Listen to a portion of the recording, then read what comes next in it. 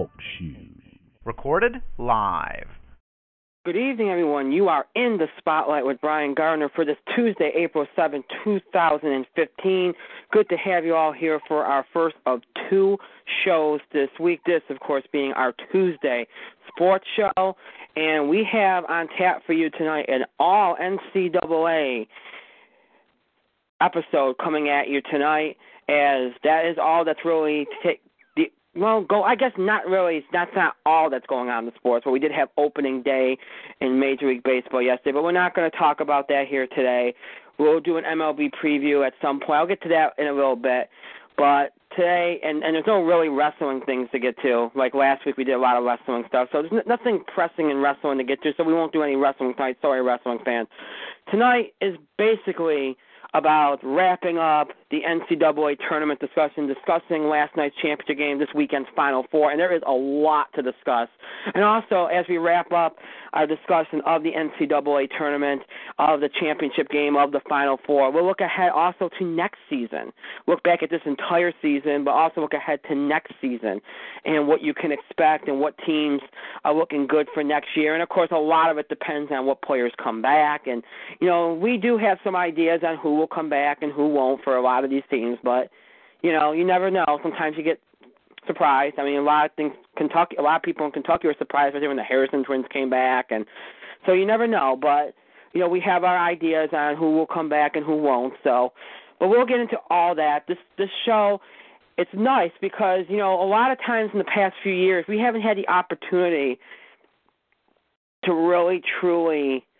And not even in regards to college basketball, in regards to anything. It's not very often that we have a show where we can just sink our teeth into things and let it breathe, and get into some of the finer details of whatever we're talking about. And tonight we will have that opportunity, which is nice. That we can actually, hopefully have a dialogue about a lot of these things that transpired in relation to the games this weekend, the game last night, the season itself, the tournament itself, and beyond. So it's going to be I think this is going to be a great show.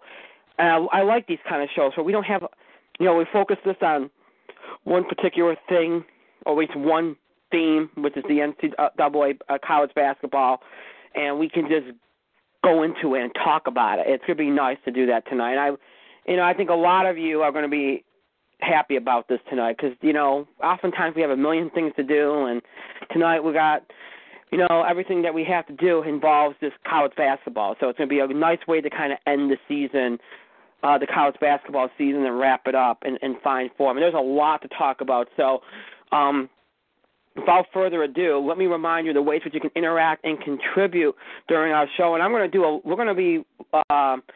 I hope to be looking at email, Facebook, and Twitter a lot during the show. Usually I don't make it a point to mention, we sent somebody, make it a point to say, this came in on Facebook, or this came in on Twitter, or this came in by email. Usually I just, read something and just bring it into the conversation. But tonight I'm going to be doing that because, we have the time, number one. Number two, there's been a lot of controversy in regards to the NCAA tournament. In particular last night, the officials, Bo Ryan, all this stuff. So I want to bring in, and this is something I hope to do more of because I think we've gotten away from it, and I want to mention, because I think sometimes when I bring certain things into the conversation, people just think it's me bringing it up, but a lot of times it's stuff that I read from our audience, either in email or Twitter or Facebook. So I wanted to start pointing out that this is coming from some of these things are coming from somebody else, so that people know that, hey, other opinion, there are people that might have these opinions that you do, and it's out there. So, all right, so the ways in which you can interact and contribute with us during our show, you can do so by emailing us at itspotlightbg@gmail.com. Again, it's itspotlightbg@gmail.com. It's my email as well as the show's. And please remember to put in the subject line of the email some idea what that email is about, what you're reacting to, who you're reacting to on the show. If it's just feedback, if it's a topic idea or a breaking news, just give us some idea of what it is if you can. It just helps us out a lot. We appreciate it. You can also follow us and tweet us at itspotlightbg. Again, it's at itspotlightbg. It's my Twitter handle as well as the show's. And please remember to use the hashtag IT Spotlight. Again, that's hashtag IT Spotlight for anything you tweet regarding our show. You can also find us on Facebook. To find our fan page on Facebook, use our full show title in your search, in the Spotlight with Brian Gardner. And then once you find our fan page, like our page, and go ahead and post wherever you like to post. Facebook, Twitter, email. Jeff Tech and myself check them all regularly. We take turns. I promise you, if you post or send something, we do see it. We might not reply back or use, acknowledge, or mention it on the show, but I promise you, we do see it. All right, so all that being said, again, I've explained to you what tonight's going to be about, the NCAA tournament, wrapping up the college basketball season, looking ahead to next season, talking about the Final Four, the championship game, all that good stuff coming at you tonight. We're not going to do any wrestling tonight. There's nothing really that any of you asked to talk about tonight, and I don't see anything really that has to be talked about, so we're not going to waste time on that tonight. There's nothing else in sports to really discuss. I know the NBA playoff push is entering its final days, but there isn't anything really huge there, nor has anybody indicated that they want us to talk about it. I'm not going to talk about the Masters because, again, I've said this every year. I rather, I can give a preview, but it generally comes off the same every year. So I'd rather wait and see what happens this weekend, and if anything big happens, like Phil or Tiger or Rory or somebody winning, or if there's something big that comes out of it, then, we'll talk about it on next Tuesday's show. But otherwise, no sense in previewing it when it's going to come off the same as when I previewed it last year and the year before that. So, and again, as I mentioned, MLB opening day took place yesterday. There are a couple of thoughts I have. I'd rather wait on those so we do our MLB preview, which will be coming up soon. I'll explain that in just a moment. So I've explained what's going to happen tonight, all college basketball, this entire show. Thursday, our Thursday show this week, of course, our entertainment show for the week. We will do the box office beat. We'll do TV picks of the week. We'll discuss some entertainment news, all that good stuff. There will be something on the show, a segment, kind of in honor of my birthday, which is this Friday. We always do something, and look, this. People think, oh, well, you do whatever you want on every show. No, I don't. I do whatever the audience wants. I talk about what the audience wants us to talk about, or what I think the audience will want us to talk about. I go by what your feedback is, or what I think you're going to want us to talk about, what I think is worth talking about. I don't go, oh, what do I feel like doing tonight? I don't do that. This for my birthday tribute on the show, I do. That's the one true time of year I do that. I do that. So, I have something in mind. I'm not now. People might think I don't because I'm not going to make an official announcement and say this is what we're doing. I'm going to explain what we're doing on Thursday's show, and here's why. Because what we're going to be doing, I have 3 ideas, and I've said this before, and people might think I'm just copping out here and just want to push off, like deciding on it until the last minute. No, I already know what we're going to be doing.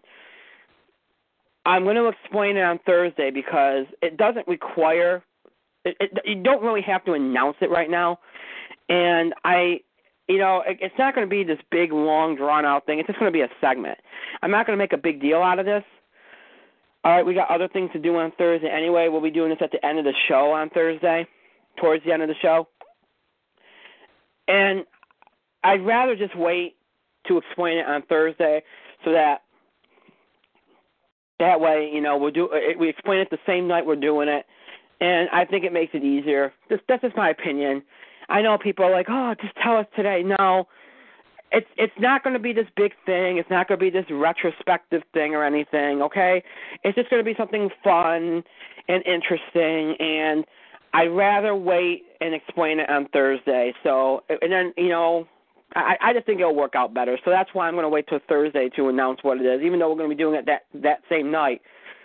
At the start of the show on Thursday, I will explain what we're going to be doing, what the situation is, and we'll do it as the last segment of the Thursday show. So whatever my birthday tribute on the show is, whatever my birthday segment on the show is, I'll be sure to explain it early on Thursday's show. So that's what's going to be that's what's going to be happening on Thursday's show. Next week. Here's the deal, okay? Next Tuesday's show. Now, we no longer have college basketball unless there's a news story of some sort. If it has something to do with the Masters, we'll do it. We'll talk about it. If there's anything the audience wants to talk about or anything that we feel we should talk about. We'll probably do some stuff with the NBA playoffs. Discussing the final playoff push, setting up the NBA playoffs is beginning underway. We'll do something with that, obviously, because we want to start getting into NBA discussion because we're heading to that big point of the year where the playoffs start and all. So we will do some NBA stuff.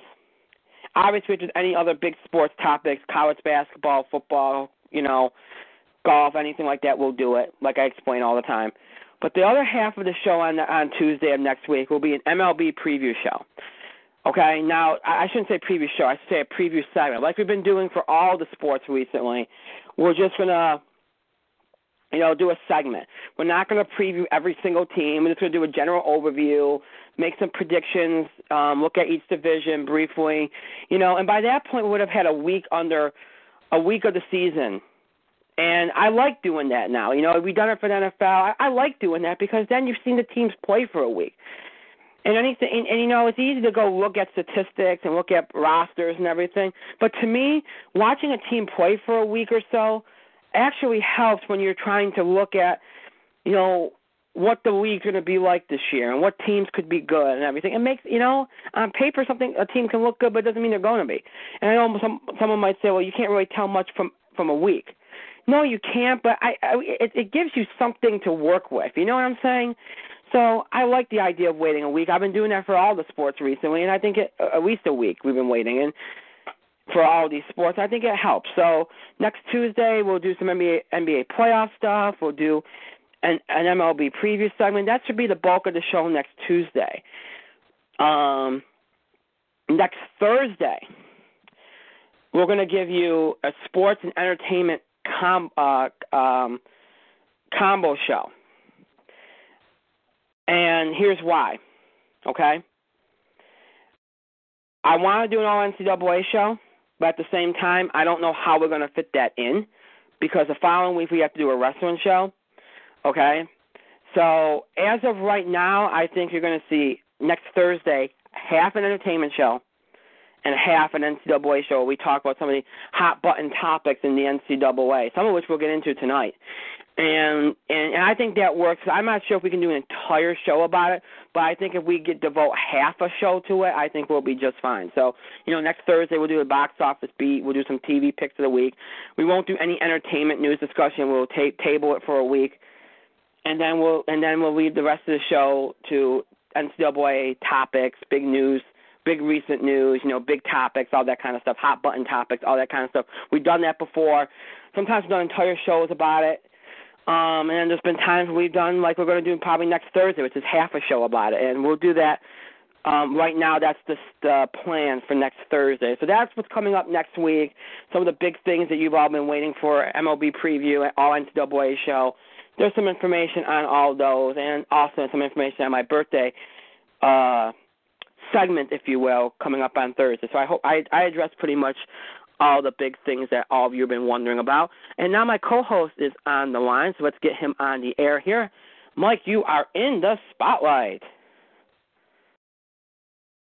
That is the most energized you have ever introduced, like the most energy you've ever introduced me with. That is the most energized you've ever sounded bringing somebody on.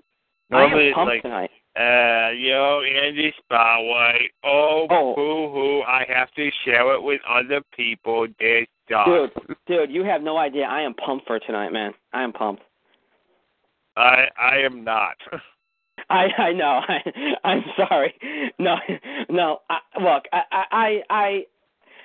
it's been, I was explaining this when we first started. I really like these kind of shows where we're only doing like one thing tonight, which is just the NCAA tournament stuff, wrapping it all up in that, because we can actually, we don't have to, change topics we don't have to change topics really, and we can actually talk and not, rush through everything okay, here's my piece, here's his piece, boom, let's get through it.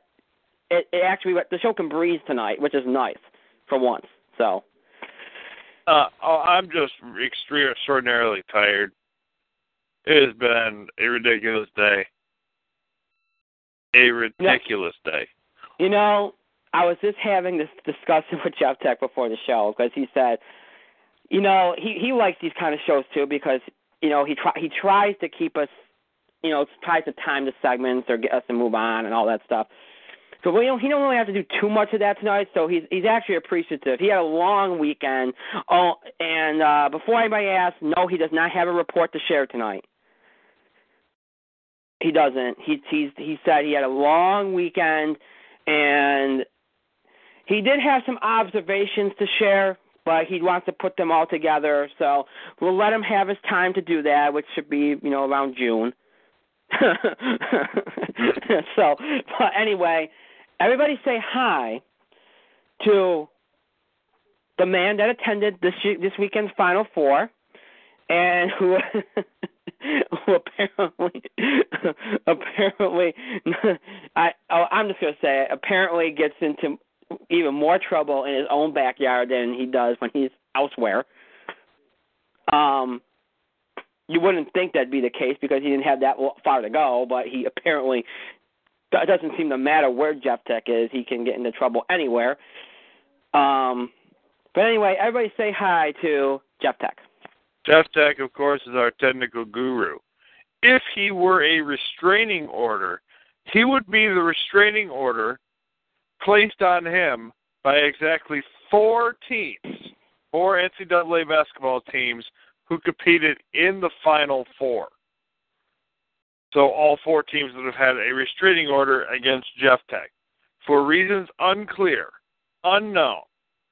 And I am not going to sit here and speculate, but I imagine it's going to be dirty and disgusting in terms of being a technical guru in the history of this show. Okay. Now, like I said, tonight is all about the NCAA tournament, the college basketball season. We're wrapping everything up, tying it up in a neat little bow. Obviously, with emphasis on this weekend's Final Four and last night's championship game. And let me start by saying this. Now, everybody knows I watch the games. Okay, I watch probably too many games. I'm up too late watching games. You know, recruiting stuff. I like college basketball. I love college basketball. I love watching, you know, getting information about recruits and stuff. And I like watching all the games. I stay up late watching Pac-12 games, which Mike can't imagine why I would do that, but I do. And at this point, it's pointless to actually watch any West Coast games, I guess. Yeah. So, there you go. But I do watch them. I like that I watch them because I feel like, you know, because believe it or not, there are some really diehard college basketball fans that do not watch any West Coast basketball because they can't. You know, they work or, you know, they don't have the time, and that's completely understandable. The games are on at awful times. So, well, you know, the games are not on at awful times if you live in the West Coast. Okay. The games are on at prime time in the West Coast. It's just when you live on the East or even the Central time zones, it's impossible unless you don't have to be up at a ridiculous hour in the morning. Or unless you're just an insomniac like me. But yeah, I get your picture. So, so I watch these games, and look, one of the things I have not done, it's been a while since I've done this, is, you know, I'll watch a game, whether it's live or on DVR. I always watch a game at least once. Always. Now, if there's a classic game or something, obviously I'll watch it multiple times, but I won't watch it back-to-back too often. You know, I usually let things breathe a little bit before I watch it again. Well, one of the things that I wanted to do, because I've been watching, I've watched a lot of this tournament. Highlights, you know, analysis, games. I watched a lot of this tournament. And I had a lot of it banked on my DVR. And I had the time today. So I went back through a lot of it. I also went back through this weekend's Final Four games and watched them back. And, of course, I watched last night's championship game. I've already watched that championship game twice. Here's why I wanted to do this. Because, number one, there's been a lot of controversy, okay, in a lot of these games. And I read a really good article today. I can't remember where I found it. I've been trying to look for it for the last hour, and I don't know where it was, but it was a really good article. I forget, it's by a writer I never even read before. But it was talking about how this tournament, number one, has been the worst officiated in history across the board, and this it's already been established, okay, over the last 5 years that the officiating in college basketball is always amateurish and will probably always be amateurish. Okay, that's been established. That is almost accepted now, which is sad, but it is. So you're expecting this, and we've spent a lot of time over the last few years just proving that point, talking about the officiating, which is sad because it's overshadowed a lot of great games, and you've seen that in this tournament especially. Here's the thing that this writer, and I'm paraphrasing, I remember I can't find the article, mentioned, and he said, we tend to focus so much on officiating in only certain games, certain matchups, certain teams. But this has been an across-the-board issue. What once was about certain teams, certain conferences, certain matchups, certain situations, is now about all. And that is why it's become such a huge issue. And I was embarrassed for the NCAA last night. I was embarrassed for the NCAA on Saturday. And then watching some of these games back from early in the tournament, I was embarrassed for them again. Now, I'm already embarrassed for them because of the way they've handled some of these scandals and stuff, okay? But talking about the in-game stuff, it's easy to sit there and go, well, they're going for this team or they're going for this team. What's really troubling is that now the officials admit that they did it wrong, and they don't do anything about it. They don't change. They don't adjust. They think it's okay. It's a human error, made a mistake. And then there's instances even, and I'll get to this in a moment, where somebody that oversees the officials recognizes that an error was made and chooses to keep his mouth shut so that he doesn't overstep the officials on the court. That is absurd. So the first thing I want to say is this. It is unfortunate that in a tournament, while we didn't have a Cinderella, while we didn't have a lot of low seeds, 10, 13 seeds, whoever, coming and advancing far, while we didn't have that, we had a very high quality of play. We had some fantastic basketball games, as we've documented over the last few weeks. We had a fantastic Final Four, including two of the best games probably of all time. And the only thing that we're coming out of this talking about is, once again, how poor the officiating was. Now, as has been discussed all over on sports radio today and over the last few weeks, few days, whatever, thankfully, these calls, okay, did they affect the games? In ways, yes, but you don't feel like there was one particular call that cost a team a game. Now, that's always going to be a point that can be argued. I understand that. But the general feeling is that did not happen. We've had years where that has happened a number of times. But that does not diminish the fact that doubt is created when these kind of things happen. When you come out of a game, especially a big game, talking about the officiating, you always wonder what if. Whether it really truly decided the game in your estimation or not, there's always that thing in the back of your mind that says, well, what if that call had been made? Would it have swung momentum? You never know. I don't have much to say about Saturday night's games. The first game went exactly as I planned. It was a dominant Duke performance. Michigan State's just a bad matchup with Duke. I felt that way all week. Not a surprise. Good run for them. Duke moved on easily. That second game lived up to every single hype that you could have had. That was a fantastic college basketball game, despite what the officials were doing. And no, Kentucky fans, the officials didn't win the game for Wisconsin despite the embarrassing shot clock violation that didn't get called, which they reviewed and still got wrong. No, Wisconsin got away with about 13 fouls in that game. Yes, Wisconsin all year has gotten away with fouls, okay? Nobody fouls that low an amount. Sorry, nobody does. I watched a lot of their games. They fouled far more than they got credit for, but it is what it is. You don't fault them for that. They're a very good basketball team. That is not what decided that game.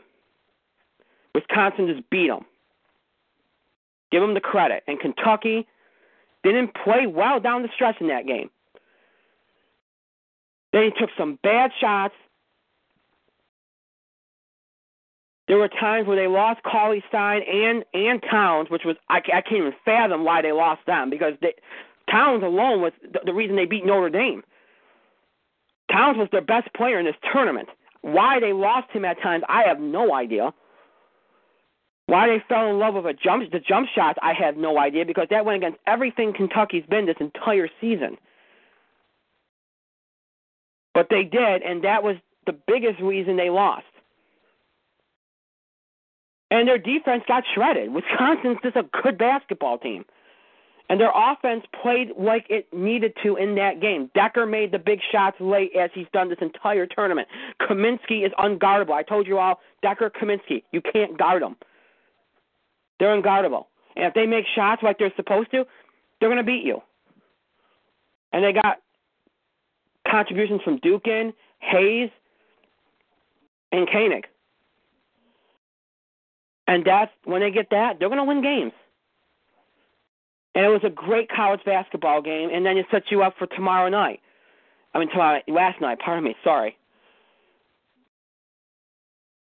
Now, let me leave the officiating aside for a second.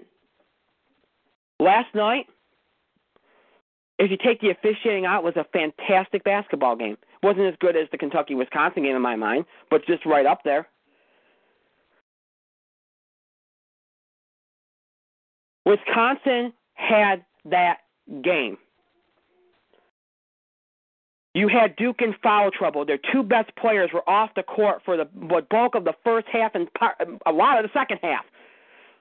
And what gets me is, what does Wisconsin... Bo Ryan had a horrible night last night. Forget about the comments after the game, which made him look like a total jerk. Bo Ryan had a terrible coaching game last night. He has never coached a worse game than last night, because he had a game plan. We all understand what that game plan was, and it worked early on. But when Duke made the adjustments with the guard play of Grayson, who was fantastic, the X factor that game last night, along with Tyus Jones, both those players were the reason Duke won that title last night. Once Duke adjusted with the guard play while their two bigs were on the bench, Wisconsin didn't make a single change. They stuck to what they were doing on defense, and they got destroyed.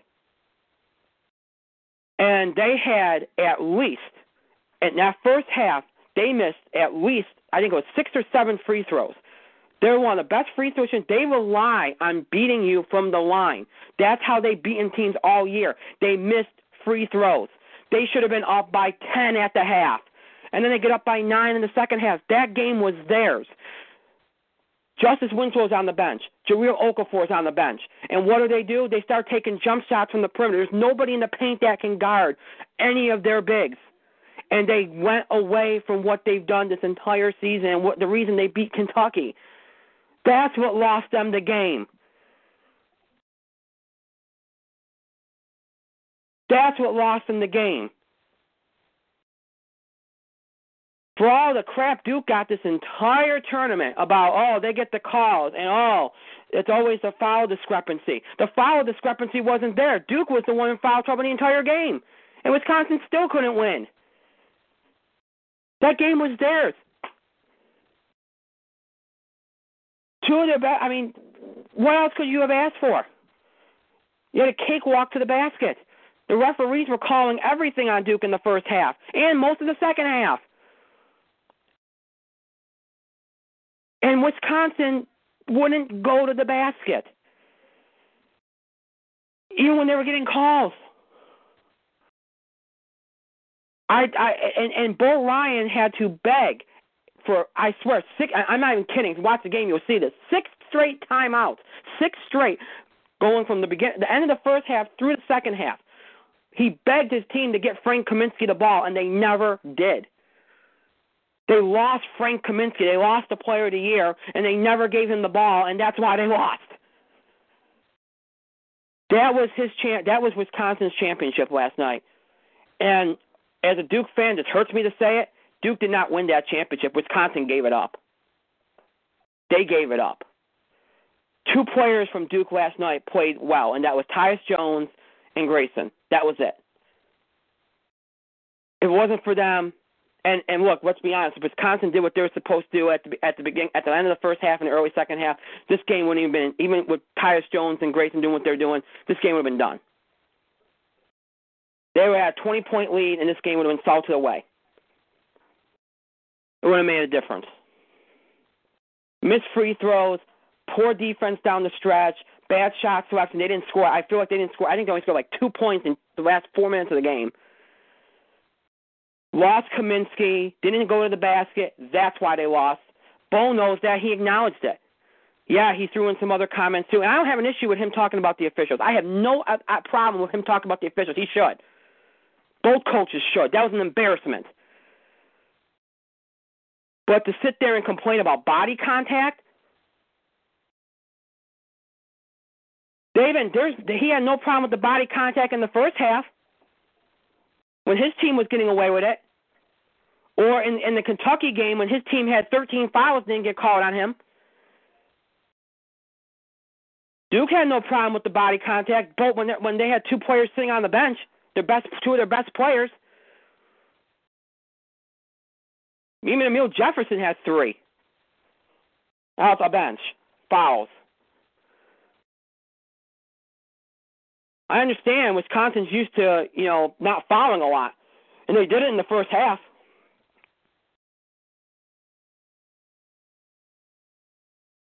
Difference is here's the difference. Duke started attacking the basket in the second half.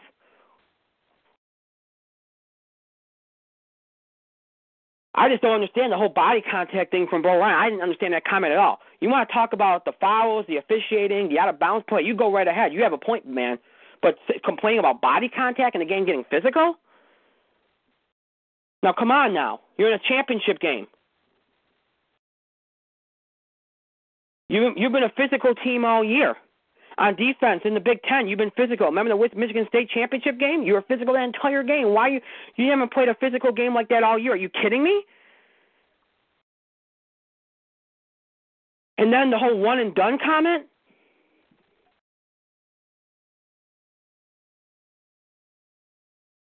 Which I can't even believe because Bo Ryan, he's one of my favorite coaches. He's a class act. That one and done comment, I don't like the one and dones either. Nobody does.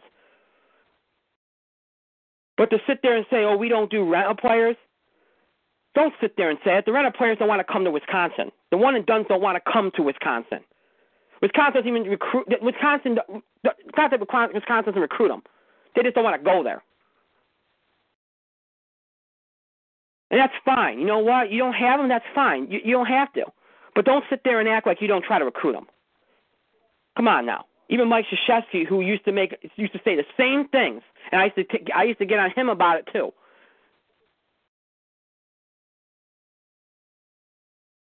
Even he had to admit eventually you had to give in and just go after them and hope that you can keep those kids beyond 1 year. That's just the way the game is now. It's unfortunate, but it is. But don't act like you got some superiority thing going on because you don't have any on your team. They just don't want to go there. They don't like going to the Big Ten. Michigan State doesn't get too many of them either. Indiana is really the only team in the Big Ten that gets them. Indiana and Maryland, more or less. Oh, and Michigan as well. They're the only three that really get it. But to sit there and act like, oh, wow, we don't go after those kind of – it just made him look horrible last night. The one and done comment. The rest of it I can kind of characterize, I guess, and kind of accept, I suppose, even if I disagree with it. But the one and done comment was like, okay, like, come on. But, look, we can all get into the officiating. I'll talk about the out-of-bounds call because there's a story behind that. I'll get into it. I don't want to get into it right now. I've gotten into enough stuff. I don't want to go on too long. I want to get my co-host involved here. So, Mike, I'm sure you're ready for this. Go for it. I am not happy with the result of that game. Not happy. Look, Duke was competitive. They were competitive because Wisconsin stopped competing. And that kid Grayson, is it Grayson? Yes. All right, what's his first name? You know what? Never mind. Oh, it's Grayson Allen. Grayson Allen. I keep calling him Grayson. Grayson. You know what? No. I'm going to call him Nightwing. Okay. Fair enough, dude. Nightwing, Grayson Allen, otherwise known as Duke's version of Nightwing, took over the game because Duke crapped the bed last night. They were having a tough game. Their one-and-dones were in foul trouble. They couldn't get anything going.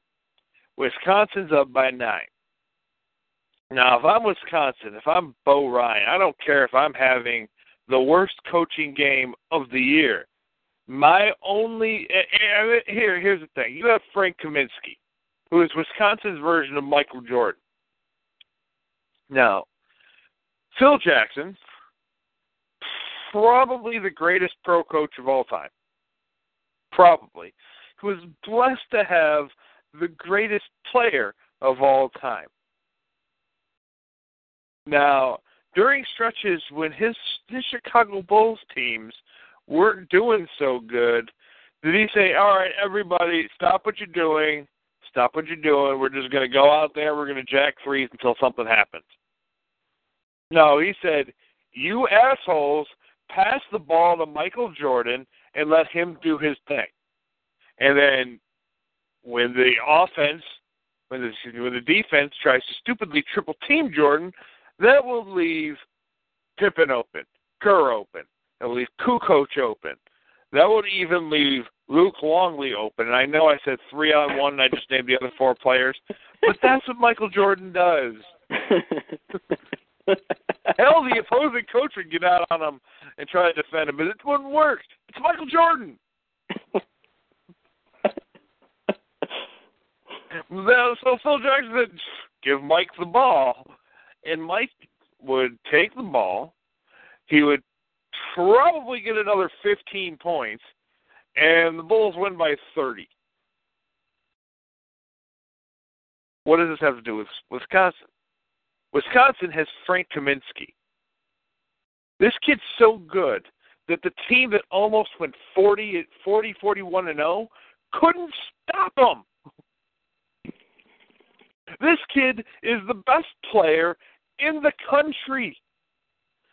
This kid should be drafted number 1 because not a whole lot of guys in the NBA can stop him either.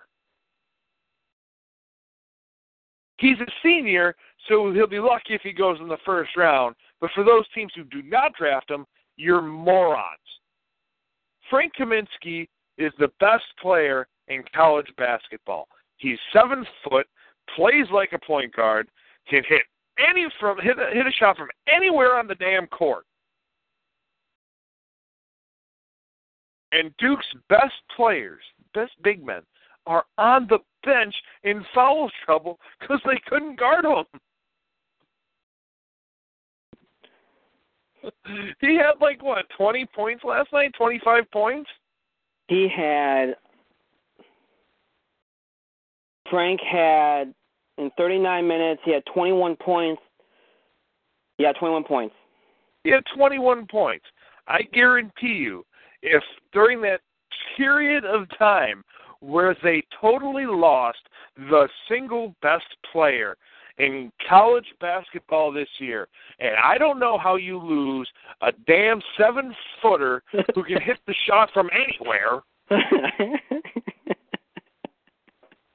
How do you lose that guy? If they didn't lose him, Kaminsky has 30, makes up for the points that they couldn't get, and Wisconsin is your national champions, despite Bo Ryan crapping the bed, despite their offense crapping the bed, despite their defense crapping the bed, despite Duke craps the bed.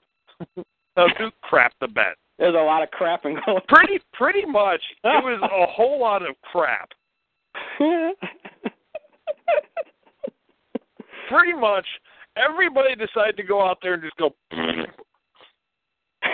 all over the place.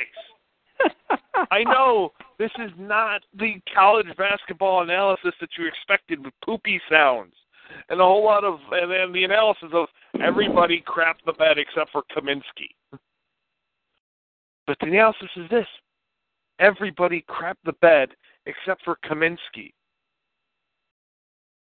The thing is, Frank Kaminsky and Decker and all these other great Wisconsin players, when the time came to put Duke away, you didn't get the ball to Michael Jordan. You didn't get the ball to you didn't even get the ball to Scottie Pippen and Decker. How? Because I was telling everybody, and this will loop back in. Telling everybody, Kaminsky gets 20, Decker gets anywhere from 15 to 20. A couple other Wisconsin players chip in 10. They're national champions. That's it. And here's the thing. That's how they beat Kentucky. Decker had 16. Kaminsky had 20. A couple other players chipped in 12. That's it. They beat Kentucky. That's how they did it. So I figure if they pretty much do the same thing, they would beat a Duke team who arguably is not as good as Kentucky is. Tell me I'm wrong. No, you're not. That Duke team, all right, if that Calipari coach team, and I cannot believe I just said Calipari coach team, but that man came out and actually coached this year. And those kids bought into Cal's system. They did it. They just played their worst game of the year because they went up against the one guy nobody in the country can guard. And they tried double-teaming him. And that left Decker open. That left a few of the other guys open. And what happened? Kaminsky had 20. Decker had 16. A few of the other guys chipped in 12. You had 6 here. You had 4 here. You had 8 there. And Kentucky just couldn't keep up. And they played a hell of a game, but Kaminsky creates problems. Kaminsky creates problems for defenses. The guy is Dirk Nowitzki in the college game. And last time I checked, Dirk Nowitzki has an NBA championship under his belt, doesn't he? Mm-hmm. That's the thing. Kaminsky creates problems. And Wisconsin lost him. And by losing the best player in the game, by settling for jump shots, for enduring crappy refereeing, Duke was allowed, and I'm choosing those words very carefully, Duke was allowed to get back in the game on the back of Nightwing and win the game. that they were allowed. I can't stress that enough. Duke didn't earn it. Duke, and I'm not a Duke fan, so I don't care. Duke didn't go out there. It was a clash of titans. Wisconsin crapped the bed and left the door open. Right. All Duke had to do was walk through it.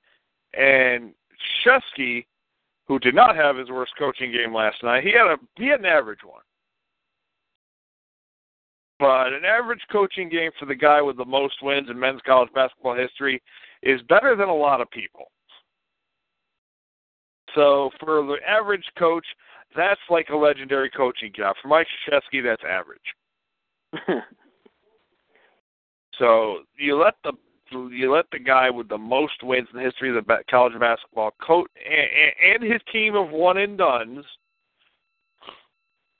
and let him back in the game. They just walked right through the door. They took advantage, and even then, Wisconsin was still in the game. But you lost Kaminsky,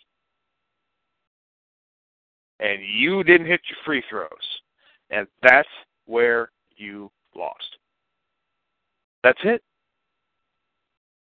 Wisconsin's problems boiled down to two things.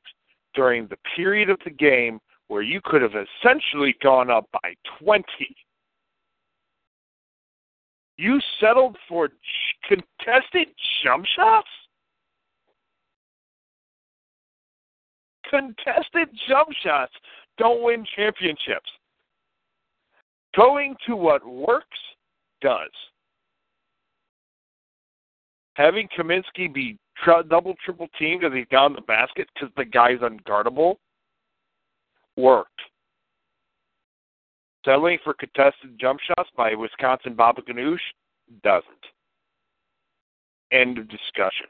Wisconsin lost that game. Duke was allowed to win that game, and they did. And all the power to them. Because Nightwing came out and had a hell of a game. Okafor was kind of exposed there. He's all potential, everybody. Big time. Big time. He's big time. He's all potential. Now, unlike a lot of these all potential players, I think Okafor has, with good coaching, and I have to stress that, with good coaching, he can be an outstanding player. He needs to be allowed to develop. Right. I would say if he stayed another year, he might just be the best center in America. If he was staying another year, and you know what, at this point, I don't even blame the one and dones. I don't even blame them.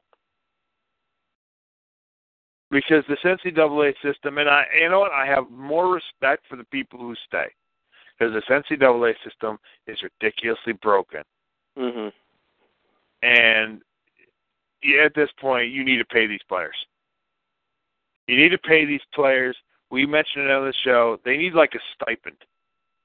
Just so they can eat. Just so they can survive. They need some way to sustain themselves. They need to fix these rules. So maybe their coaches and their families could feed these guys. Mm. So maybe their family could send them money so they could buy food. Because it is a notoriously and ridiculously broken system. You're paranoid because of the boosters. And the reason these kids go to the boosters is because they're so poor and hungry that they have no other option. So, and in the end, I don't blame these one and done. So I don't honestly blame any of these kids for going. It's just, are you ready? Are you ready? Do you have enough knowledge? Do you have enough skill? Do you have enough talent? I think Okafor needs one more year, but if he jumps, then he jumps. Right. It is what it is. Do I think he's the number one pick in the draft? Hell no. Do you think he's probably going to be the number one pick in the draft? Probably. I think Kaminsky should be the number one pick in the draft. He's the next Dirk Nowitzki. if he's allowed to develop at the NBA level, because that kid got better. And I think that kid's going to get way better. I could see San Antonio picking up the guy and just saying, hey, we sniped all you dumbasses. Again. Again. Hey, Frank, all you need to do is put on about 15 pounds of muscle. Don't change your game at all. We're going to pair you with Kawhi Leonard and Tony Parker, and we're still going to run roughshod over the West. I almost swore there, and I almost said a bad word. I apologize. And I don't mean to ramble on. I'm trying to make this as interesting as possible. Frank Kaminsky should go top 10 in the draft. Okafor probably will. Probably shouldn't, but he will. But the point is this, and I honestly don't care about Bo Ryan's comments. I don't. Because he's right. Bo Ryan is one of the last few coaches that does not go out and actively recruit the one and dones. And I'm not going to go as far as you. It's because they don't want to go to Wisconsin.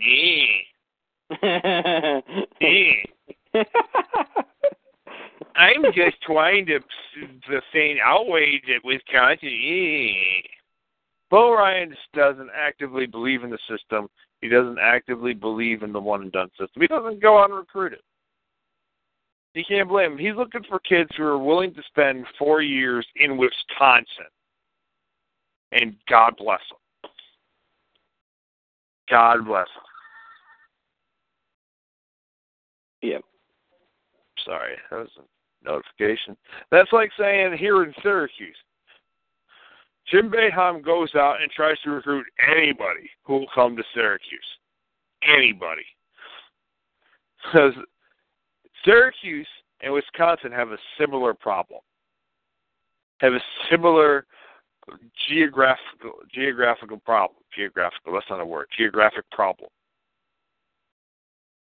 Basketball season, it snows a lot. We get an ass ton of snow, and so does Wisconsin. It is colder than the North friggin' Pole in both Syracuse and Wisconsin and Michigan. You can throw Michigan in there, even though they're ridiculous. And Michigan State, even though Izzo's Izzo. They all have the same detrimental problem. It's cold and it snows. So it's difficult for a lot of these teams to recruit. Now, when you win a championship, it gets a little easier. And one thing Michigan and Syracuse and Michigan State have is a championship. This was Wisconsin's championship. Mm-hmm.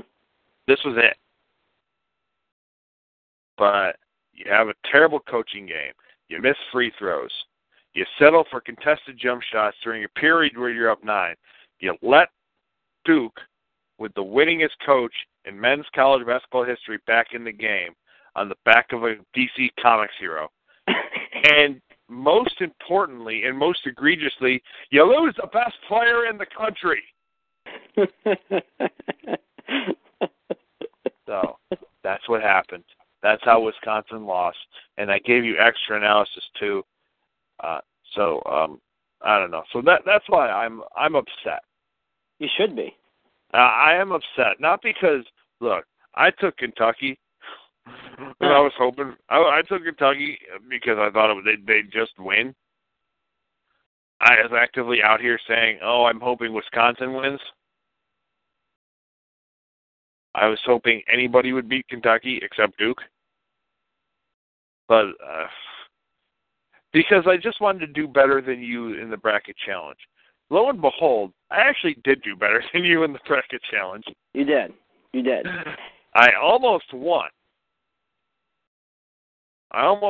Justin won again. Spoiler alert. He did. So now Justin has a 3-peat. Justin gets a select a show again this year. As usual, the one with the least knowledge of basketball won the damn thing. We're sitting here, we've been analyzing her for about 40 minutes.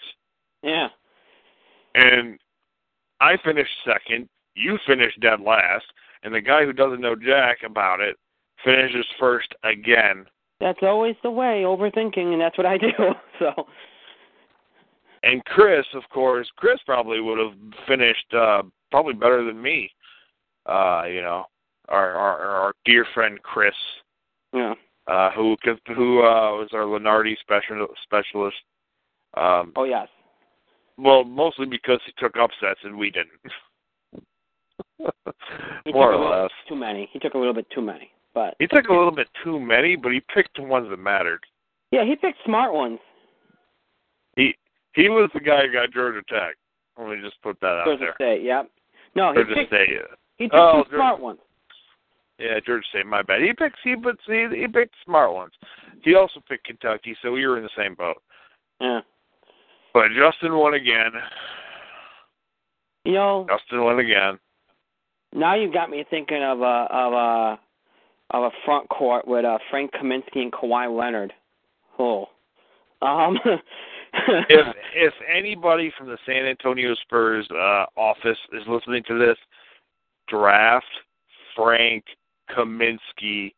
He will lead you to an NBA championship, one that he was kind of screwed out of by Bo Ryan this year. You want to know something though? No one San Antonio and the way they've drafted in recent years. You probably figure if he drops low enough, they'll take him. He shouldn't fall out of the top 5. To be honest with you, and I told you this yesterday, and I've heard this a couple of times from some people. I think Stephen A. and Skip Bayless said it today too. That guy should be that guy should be top 5. That guy should be the top pick in the draft. He should be the top pick, but I would be happy if he got to the top 5 at the very least. He is. First of all, he will help a team. He'll help a bad team a little bit. The reason why I only say a little bit is because he'll kind of because there's be too many other young guys around him. They're all trying to make their statement, and he'll get lost in that. Okay, but if he's on a good team, like you mentioned, the Spurs, or even like some team like the Clippers or Golden State, if he gets to a good team, he will be incredible because the players around him will make him even better. And before you know it, he'll develop into something even better than he already is, and that's something because he's already a really, really good basketball player. He has a very high IQ. He plays really good defense. He has the best footwork of any player in college basketball. You said he's 7 foot. He is unguardable. Okay? He is unguardable. And let me just say this. He played 39 minutes yesterday, Frank Kaminsky. He had 16 shot attempts. 16 shot attempts for the best player in college basketball is atrocious. Yeah. It's atrocious. When he played the whole game. I just don't. It's unfair. And by the way, another problem for Wisconsin yesterday was Sam Decker. Where was he? That's the thing. That was honestly, of anything, that's probably the single biggest reason why they lost was Decker. And that's something they had a problem with throughout the entire season. They just lost him. Yeah. But there were shots that he did get, Decker, that he was making all tournament. He missed yesterday. He had a bad game yesterday. And granted, it's been a couple weeks. I mean, he's had a nice little run here in the late season. Because this was the problem with Decker the entire season. Early season and mid-season, he was very inconsistent. He was like their version of Trevor Cooney. And then all of a sudden, SU fans know the reference, all of a sudden, like around, I think the last 2 weeks of the regular season and into the Big Ten tournament and then obviously in the NCAA tournament, he became the biggest shot maker on the floor, other than Frank Kaminsky. And when he is hitting his shots, he is unguardable too because of his length. He will make shots over 2 defenders. That's how good he is. But he's very streaky. And he just happened to go on this long, like a month-and-a-half streak. And yesterday he was non-existent. Non-existent. I mean, yeah, he scored 12, but it was kind of like here and there. A lot of it was off second chance points.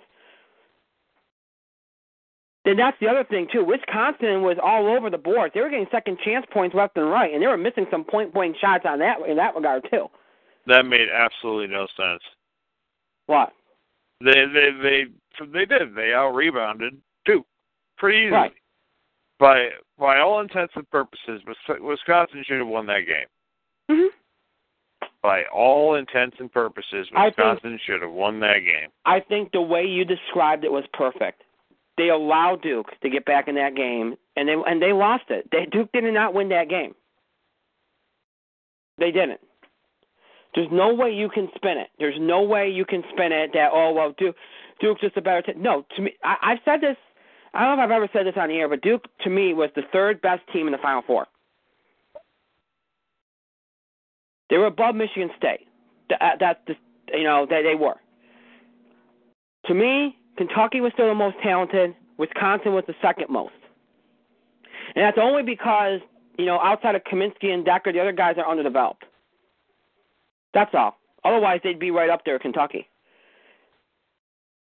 Kaminsky and Decker alone almost get them equal to Kentucky, but, the other guys aren't developed enough. And it's unfortunate. It really is unfortunate because I hate to see that. It was a great game. Somehow we end up getting a dramatic, compelling game out of it. It's just a shame that you had a team essentially give it away. You know how many teams? One of our listeners actually sent this to us in an email. I'm going to read it. And he's not a fan of either team. He's a UCLA fan. I'm so sorry. Yeah, but he made this point. I like it. He said, you know how many teams would have killed to be in Wisconsin's position? The refs were finally making calls against Duke. Two of their best players were on the bench. They were making calls left and right on Duke in the first half, and yet there was at least a 14-minute stretch of game time where Wisconsin had Justice Winslow and Jahlil Okafor on the bench with a lead where they could have blown that game wide open, where they were going to the basket, cutting and slashing, and getting the calls every single time. Most of college basketball would have loved to have been in that position against Duke, and they let it squander. Yep. That's the truth. I mean, it's the truth. And I will say this. Grayson Allen is people don't realize this about him. For those that do not know, he was the first of this class this year with Tyus Jones, Justice Winslow, Jahlil Okafor. He was the first to commit. He pushed to get recruited to Duke. And the feeling was, believe it or not, I kid you not, most people were saying he's the most athletic of this class. He just didn't get the playing time this year because they still had Quinn Cook there, and they had a log jam at guard, and between Cook and Jones, and he got left out in the cold. He's had some moments this year, but this was his coming out party. He's going to stay next year. He's going to be on that team next year. He's an explosive player. He is a dynamic, explosive player. He's going to be a fantastic basketball player. Him and Tyus Jones. Tyus Jones is the closer. He closed out the game once they got the lead. And I have to laugh because for those that didn't watch the last minute of the game, Tyus Jones makes that three, which puts Duke out really in front by, I think it was like 8. And then Kaminsky comes down. I watched this play a couple times because I was amused by it, especially since we're talking about how they lost Kaminsky for most of the game, it seemed. Koenig's coming down with the ball, and it's one of the only times I really saw Kaminsky demonstratively call for the ball. And this is when he's way out, like towards the half-court line. And he gets the ball, and he immediately takes a three, and he makes it, which got the lead down to 5. And I sat there and said, wow. I said, gee, you mean to tell me the best player on the court finally got the ball and made a shot only with a minute left? Yeah. I mean, he had to go all the way out to the perimeter and walk down with the point guard and demonstratively call for this to happen. I mean, when your coach – I'll give Bo Ryan this. I said there was like 6 straight timeouts, whether they're media or team timeouts, where Bo Ryan and Tracy Wilson of CBS kept reporting it. You kept hearing it too. Bo Ryan begged his players over and over again, get the ball to Frank. Now I'm sure he drew up a couple schemes. Hopefully he did, but the fact that it never happened is just unbelievable. Insanity. So, again, a lot made of the officiating. I want to briefly, I hinted at this. I don't know if anybody's seen this article. It is on ESPN. Obviously, there was a lot of calls for both sides, but the big highlight call, obviously Kentucky and Wisconsin on Saturday night, the big highlight call was the shot clock violation at Wisconsin that got reviewed but never got called, even though it was reviewed. So they saw it. But in last night's game, the biggest one was an out-of-bounds that was called against Wisconsin. Justice Winslow and the CBS crew, Jim Nance, Grant Hill, Bill Lafferty, they got a nice TV angle on it. You saw it was clearly off Justice Winslow's fingertips, barely, but it was off. And the officials went to review it. The original call was obviously off in Wisconsin. Went to the monitors, reviewed it, and did not change the call. And you could hear on the broadcast, Jim Nance asked the referee, "You didn't see it? You didn't see it? Oh, okay, you didn't see it." And everybody's sitting there in the arenas booing. They're like, how is this possible? Duke crew thought it was off on them. Nobody knew what was going on. It was a complete travesty. And then this article surfaces today, and this call took place with 2 minutes to play, and Duke up by 5. It was a baseline out-of-bounds call, which was ruled in Duke's favor initially. As I said, the referees went there, reviewed it. This is the quote you got from John Adams, who is, I believe he's the one guy in charge of officiating. He said, "All 4 of our officials were involved in the review. Jeff Clark was our standby." This is a quote, okay?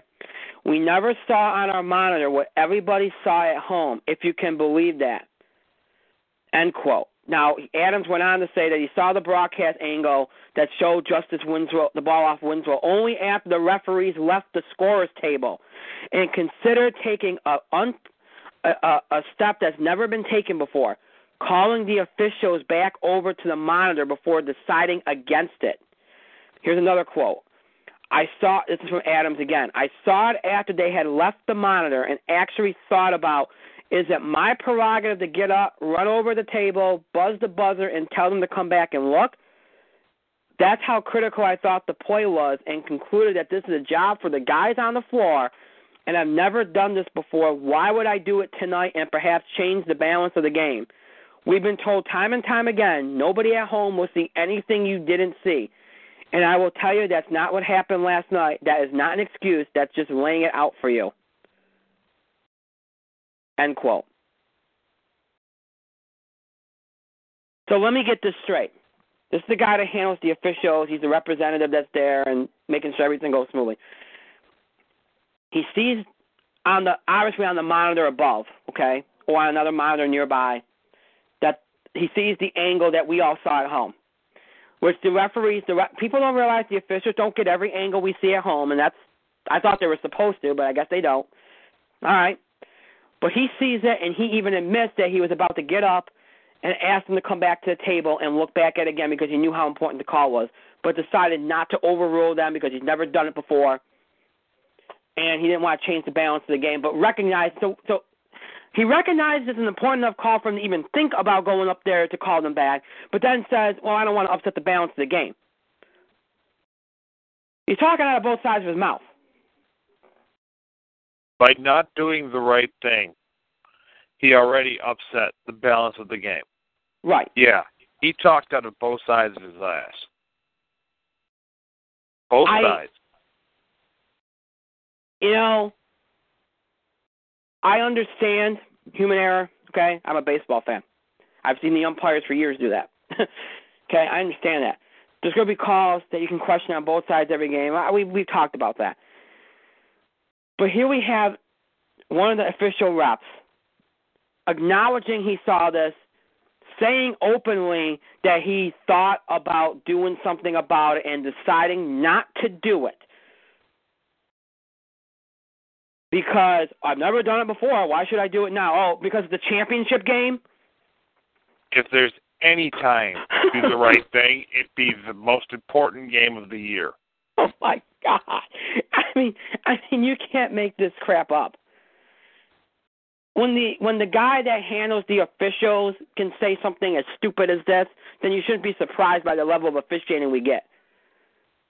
I think it's finally time. I think it's finally time. This is one of the worst officiated seasons of all time.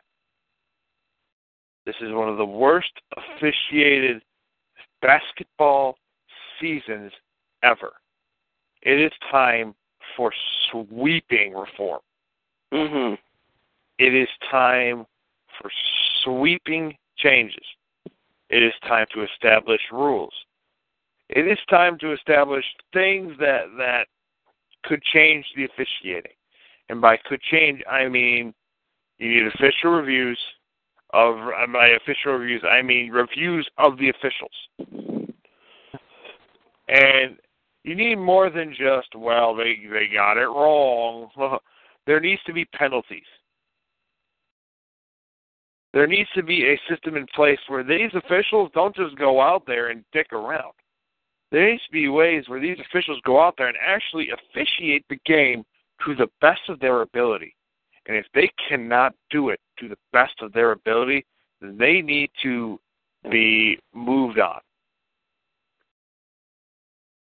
And we need to get better officials in there. We need to test. I guess we do need to test these guys. I guess we do need to investigate these guys. There's no other way. I mean, you need to grade these guys at some point. And in situations like that, you need to instill in these guys and ladies, hopefully, the courage that when you are in that situation, you get those damn officials back over to the table and say, look at this, don't mess it up again. Because there is no reason for that. I don't know. It was more than just one of the worst officiated tournaments of all time. It's one of the worst officiated basketball seasons of all time. And we can't even blame it on Tim Higgins. I know. So let me just put that in perspective. Better. You know, as I said earlier. No. Tim Higgins wasn't better. Tim Higgins would be par for the course with how bad the system was this year.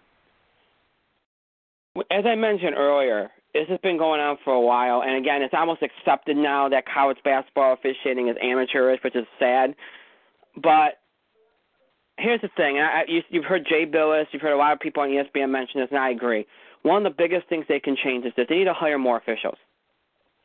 Because here's the thing. If you watch enough college basketball games throughout the season, okay, these guys officiate every night sometimes, except for maybe Friday. That's a lot between the travel and, it's a lot.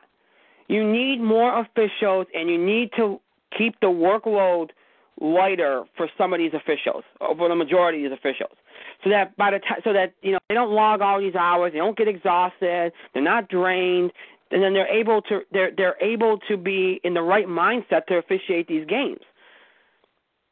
Especially at this time of year, because you get these officials at the end of the year, and they're like, "Oh God, it's been a long season," and they're like, they're going through the motions.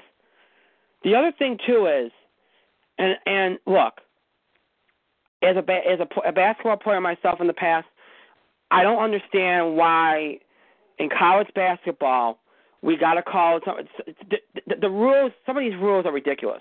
We're adding way too many layers to some of these rules.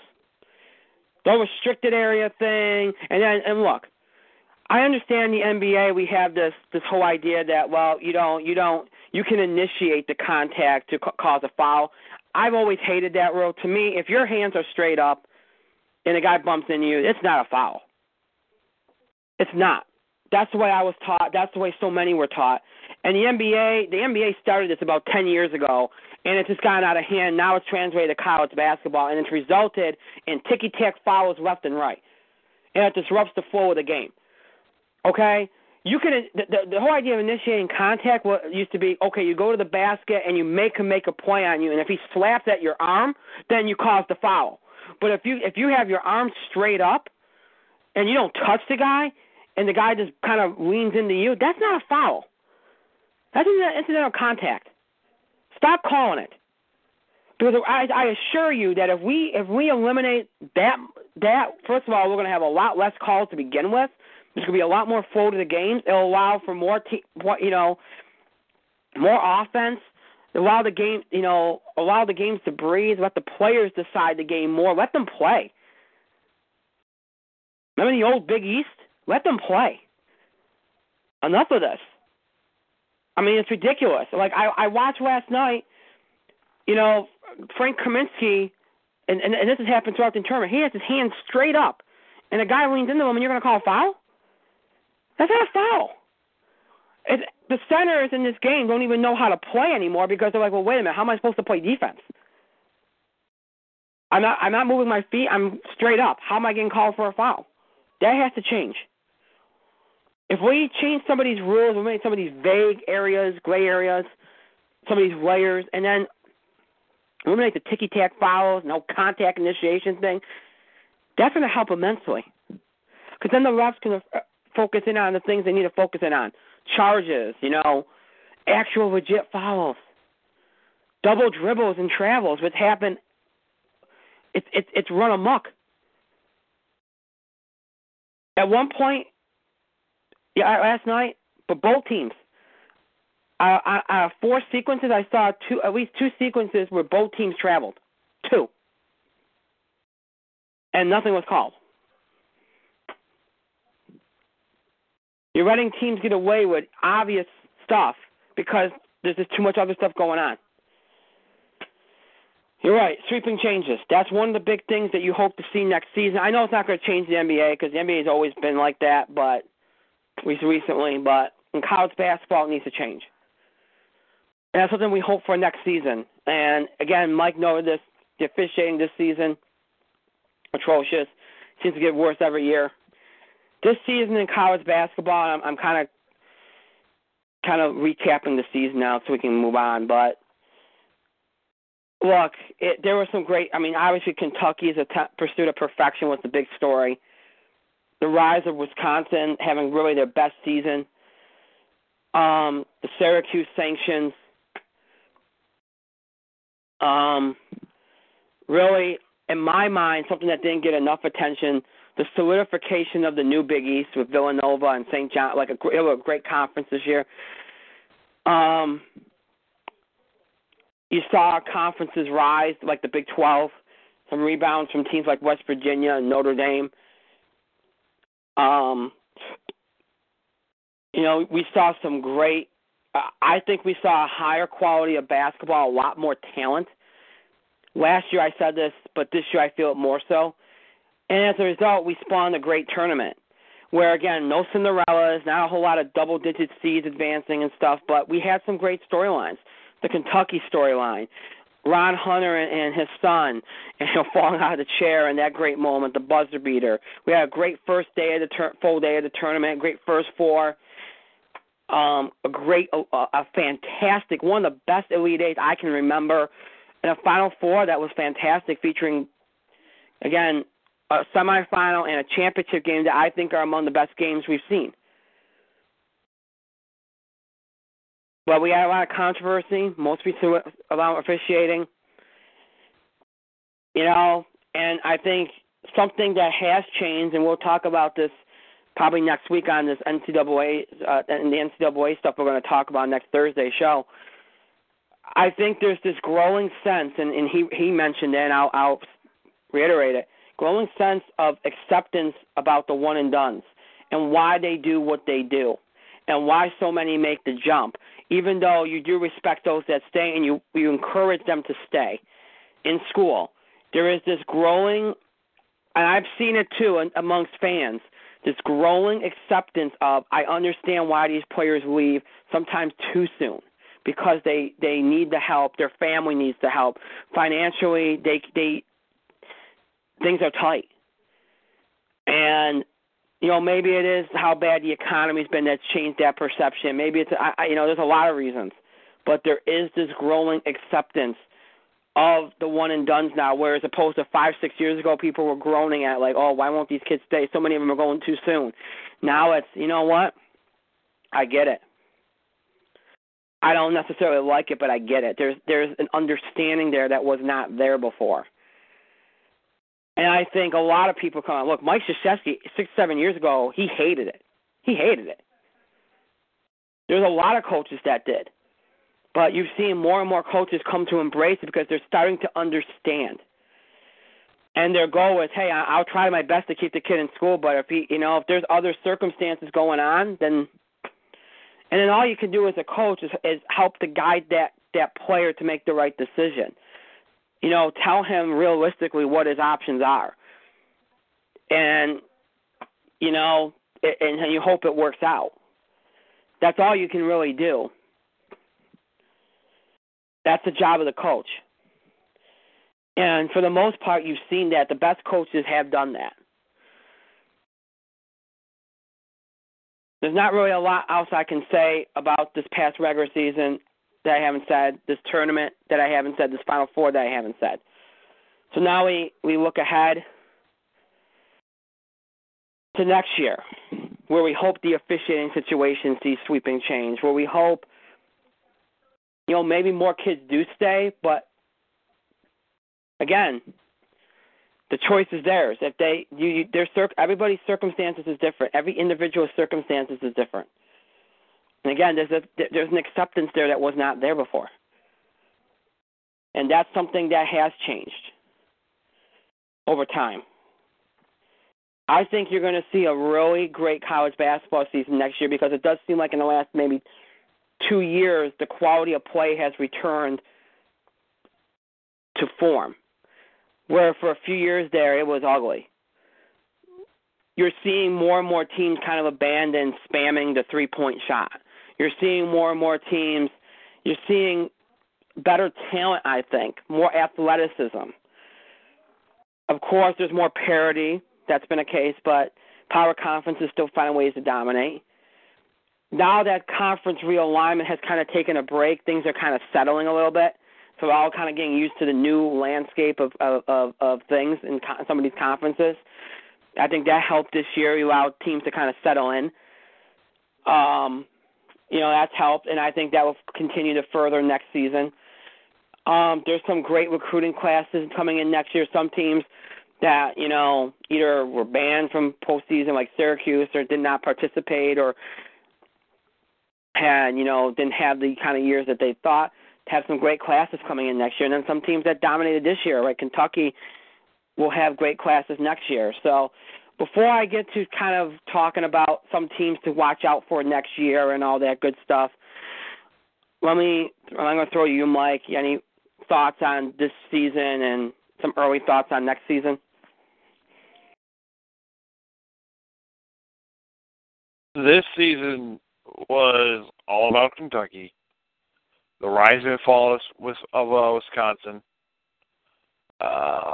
Just parroting some of your things, only I added the fall of Wisconsin because in this game, that's what it was. It was great fall.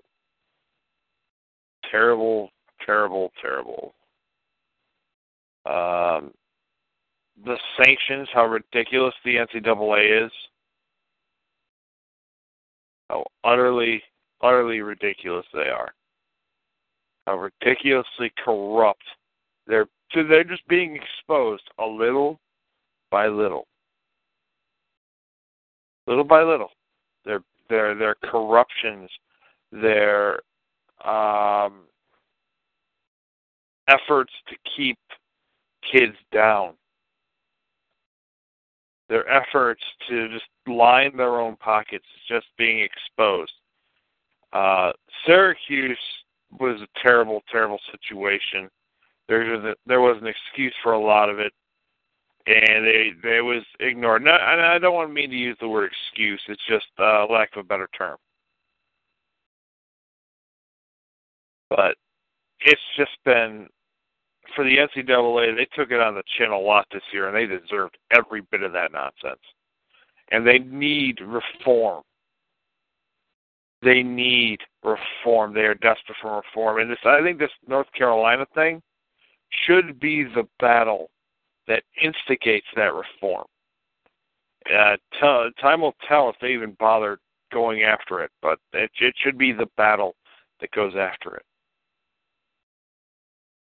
But it is what it is. The NCAA is ridiculously broken and corrupt. And they've been exposed. They've been exposed. I think with the Syracuse thing and a few of their other problems over the years. And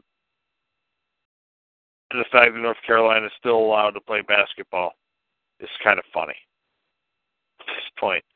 I mean, Duke won the championship, and they weren't even the story. You heard all about Jahlil Okafor. He wasn't even the best center in his league, let alone the country. So, just kind of funny how that happened. But I digress.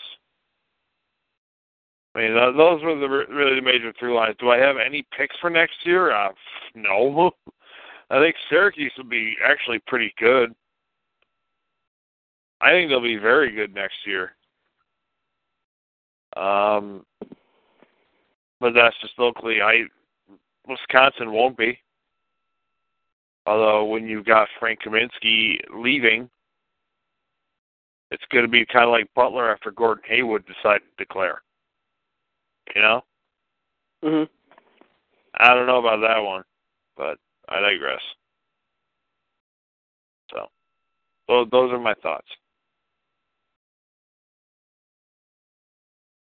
Okay. Some teams to watch out for. Obviously, Kentucky's going to have a top recruiting class coming in next year again. They got some really good players coming in. Obviously, they're going to lose most of their players. Carl Anthony Towns, Trey Lyles, Willie Cauley-Stein are going to go. Booker is going to go. The Kari Johnson, the Harrisons will likely join them. Now, they stayed last year. I don't think they're going to stay again. Tyler Ellis, Alex Poitras, and Marcus Lee might stay. Poitras, of course, was one of the better players that got hurt this year. So Calipari's got Isaiah Briscoe coming in. 7 McDonald's All-Americans were unsigned considering UK. So we don't know how many of these guys he's going to get, but he'll probably have a top class, so they'll be in the mix. A lot of people believe in Virginia. Malcolm Brogdon's probably coming back. Justin Anderson will likely come back. He could make the jump. I wouldn't, but he could.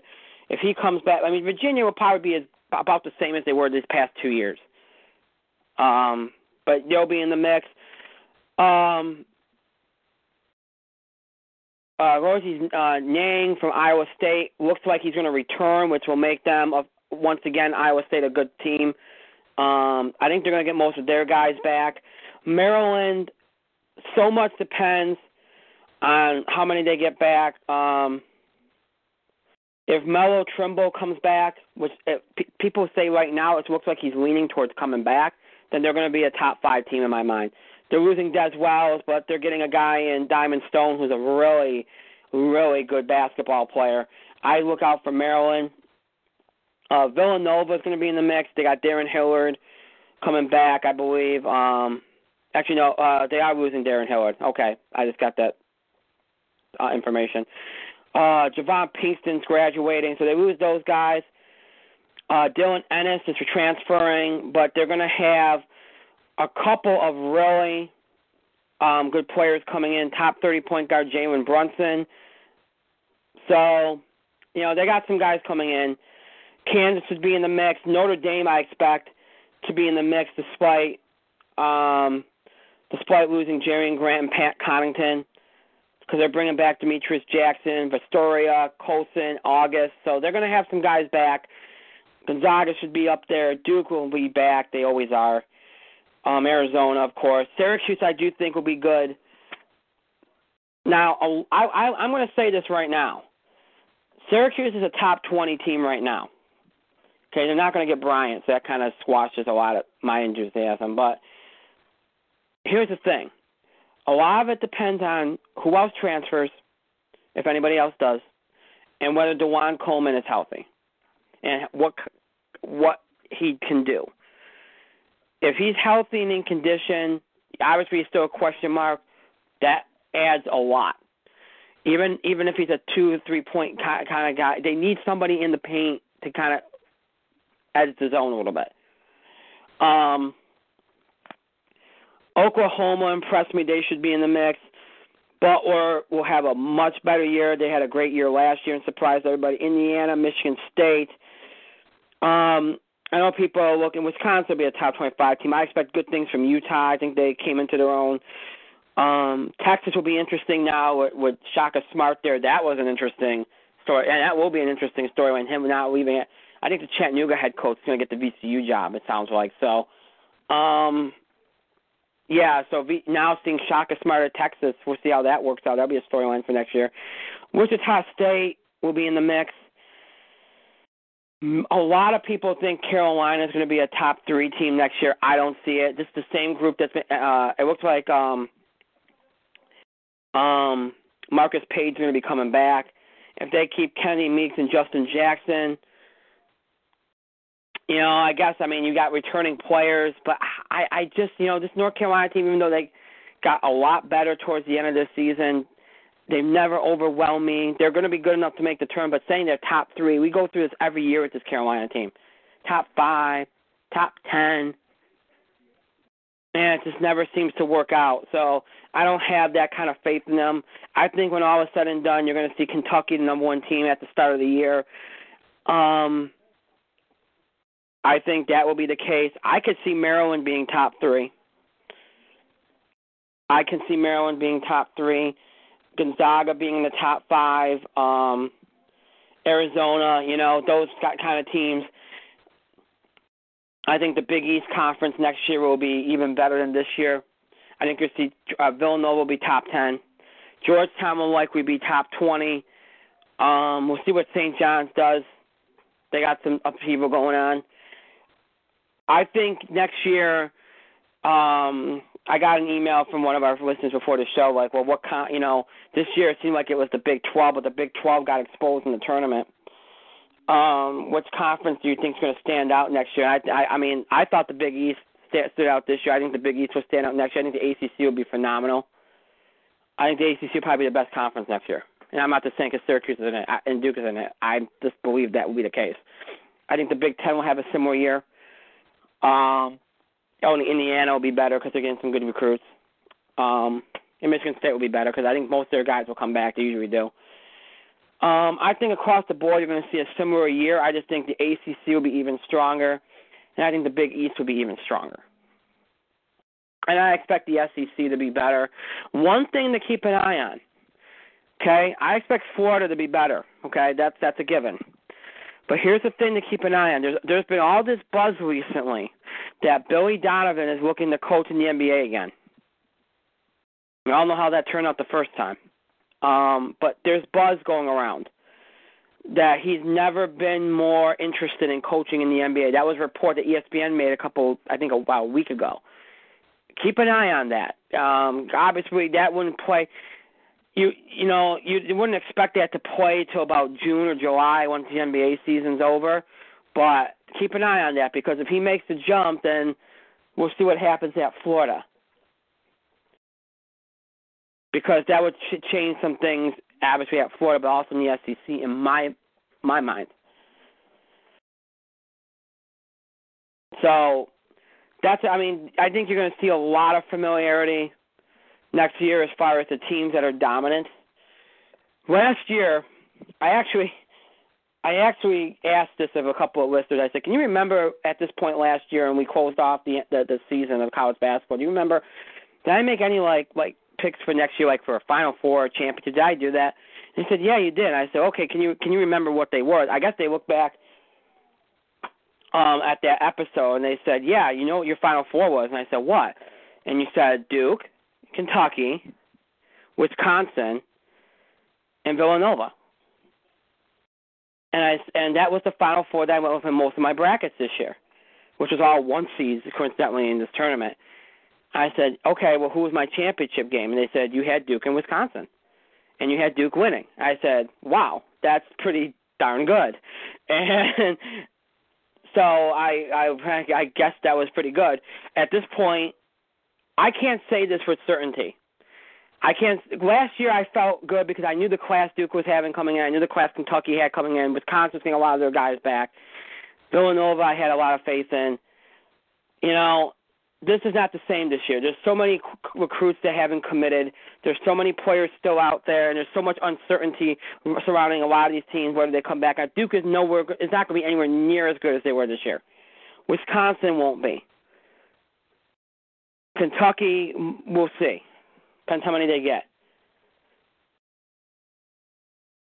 Villanova, I think Villanova, depending on how these players gel, I think Villanova could be just as good as this year. I don't think they're going to lose much. Maybe in the post they will, but they're more guard-oriented offense anyway, so they should be okay.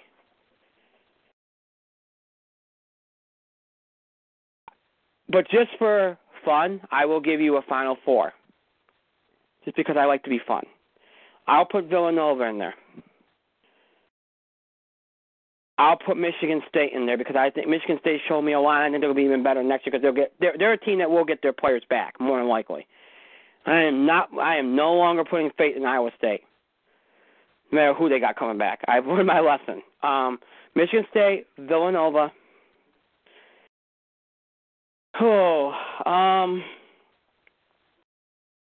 I'm going to say Syracuse because I've been, Mike knows, I've been hyping this class for a while, even though they didn't get Bryant.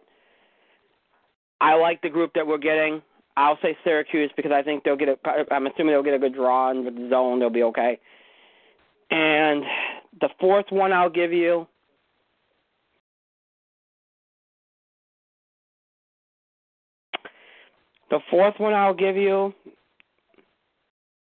I'll give you Arizona. I think some of those kids might come back, so I'll give you them. And I'll give you a title game of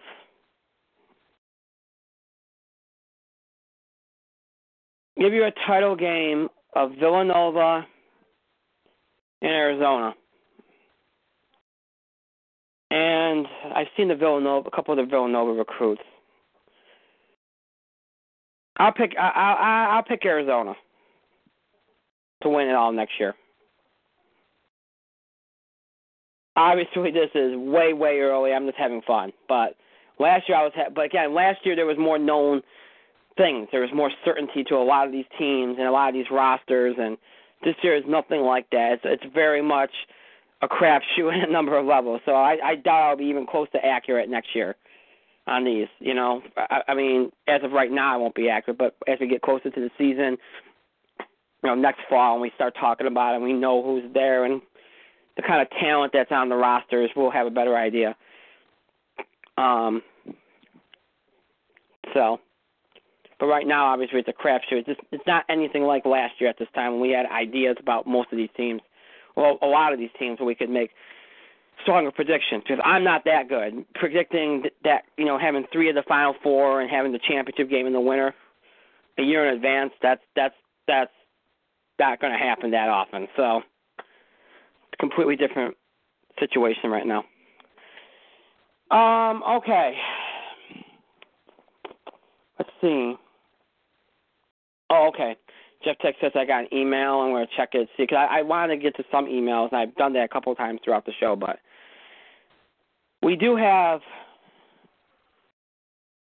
Okay. You know what? We do some stuff. We do an NBA draft preview in June, right before the draft.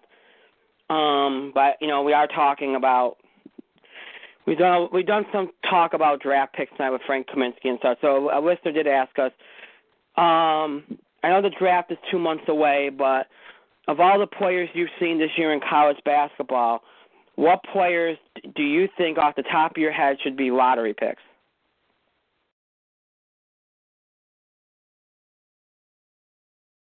We already mentioned Kaminsky.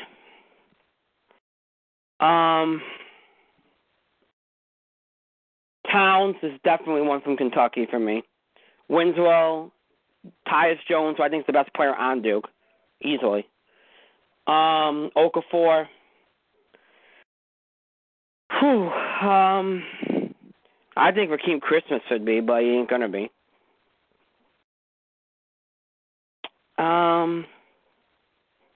See, we don't know who's declaring yet, so I mean, the kid from Arizona. Oh gosh, what's his name? I forget his name. But yeah, you know, off the top of my head, I mean, that's all I can really give you.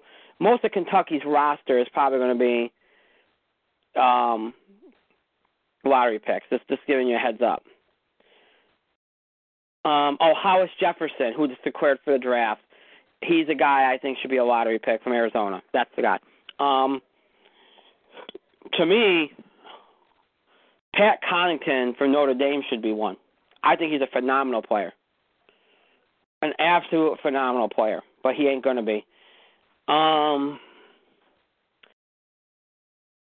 the top of my head, those would be the ones that I would say. Mike, do you have anything to add before we wind down? No, I don't really have anything to add. Okay. All right. So, yeah, I mean, once again, right now we don't know who's going to declare. Some players already have. You know, you'll hear more now that the season's over. We'll do an NBA draft preview show in 2 months, and we'll have the full list of everybody that declared and everything. We can make a better judgment then and give you more at that point. Right now, it's just,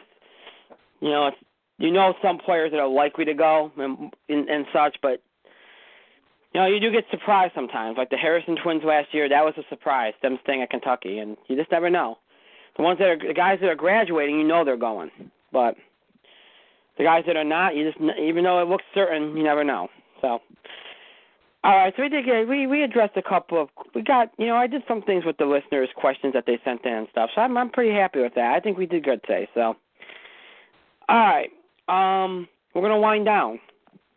The show might be over, but that does not mean you have to stop submitting content, topic ideas, breaking news items. As long as they have to do with sports, entertainment, or wrestling, please submit them. Feedback, questions about the show scheduling, any of that stuff, reactions to anything any of us said, reactions to anything on the show. Any of those things you can submit to us anytime, even though the show is over, via email, Facebook, and Twitter. You can email us at itspotlightbg@gmail.com. Again, it's itspotlightbg@gmail.com. That's my email as well as the show's. And again, please put in the subject line of your email some idea of what the email is about, just to help us out with organizing things. It really does help. Just giving us some idea of what that email is about, if it's a reaction, a feedback, something like that. Just help us out. We do appreciate it. We also, you can also find us on Twitter and follow us on Twitter at itspotlightbg. Again, at itspotlightbg. It's my Twitter handle as well as the show's. And please remember to use the hashtag #ITSpotlight and hashtag #ITSpotlight for anything you tweet regarding our show. You can also find us on Facebook. To find our fan page on Facebook, search for us using the full title of our show, In the Spotlight with Brian Gardner. And then once you find our fan page, like our page, and go ahead and post whatever it is you like to post. Again, Facebook, Twitter, email. If you post it, send it. One of us, Jeff Dick or myself, will see it. We check things regularly. We take turns. So don't be alarmed if we don't reply back or mention or acknowledge or use whatever you post or sent on the show. If we don't do that, don't be alarmed. We've seen it, I assure you. We just can't possibly reply back to everyone or mention or use everything that's sent in or posted. So just keep that in mind. Facebook and Twitter is the best way to get information about our show, especially in regards to show scheduling. So we encourage you to follow us on both. But if you do not, you can get information about our show and show scheduling on our main show page on TalkShoe.com. Make sure to check it regularly, especially weekdays, especially on usual show days of Tuesdays and Thursdays, particularly at night. Tuesday and Thursday nights usually when we have the show. Just hit refresh regularly, check in regularly. Again, when I schedule a show, you'll get a countdown clock and an upcoming episode listing. You can get episode descriptions by clicking on the little I next to each episode, whether it's upcoming or an old episode. If you click on the I next to each episode, it'll give you a full description. So all the information you need is right on the Talk Shoe show page. So feel free to utilize that. Keep hitting refresh. Check it regularly so that you'll know if an episode's ever scheduled. I don't usually schedule episodes any earlier than a half hour before showtime. So, just check the show page here on TalkShoe.com regularly. Search for it using the full title of our show in the Spotlight with Brian Gardner. And that way you'll know when we have a show scheduled or when it's coming. Or if you happen to miss it, you'll know you can check out the episode archive at the bottom of the page where all the episodes that move to Talk Shoe are available to you in order from most recent to the oldest. They're all labeled for you. Most recent episode is also in the most recent episode box in the top right-hand corner. So if you happen to miss an episode, if you check the show page regularly, you'll notice that and you'll be able to catch up on that particular episode. So make sure to check out our main show page here on TalkShoe.com for any needs, scheduling, catching up on episodes, or just listening to episodes again. Whatever you need, check it out here on TalkShoe.com, our main show page. You can also visit us on our second home, livesin.com. Search for us using the full title of our show in the Spotlight with Brian Gardner. And then once you find our show page over there, you'll find that we have all of our most recent episodes on there in order from most recent to the oldest. They're all labeled for you. So if you're interested in listening to some of our more recent episodes, make sure to check us out over there on libsyn.com if you are interested. You can also find us on our old home, find some old episodes of our show on our old home, blogtalkradio.com. To search for us using the full title of our show in the Spotlight with Brian Gardner. And then once you find our old show page, scroll down, and you'll find the first 31 episodes ever of our show. Our original 31 episodes are on there in order from the most recent date to the oldest. They're all clearly labeled for you. So whether you've never listened to them at all or if you've listened to them and you want to listen to them again for nostalgia reasons, whatever the case, feel free to go check those out if you are interested over on blogtalkradio.com. You can also find us on iTunes, Mike.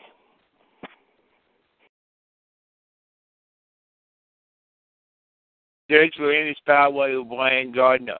Then go to podcast and subscribe, download, and enjoy us on iTunes. Yay!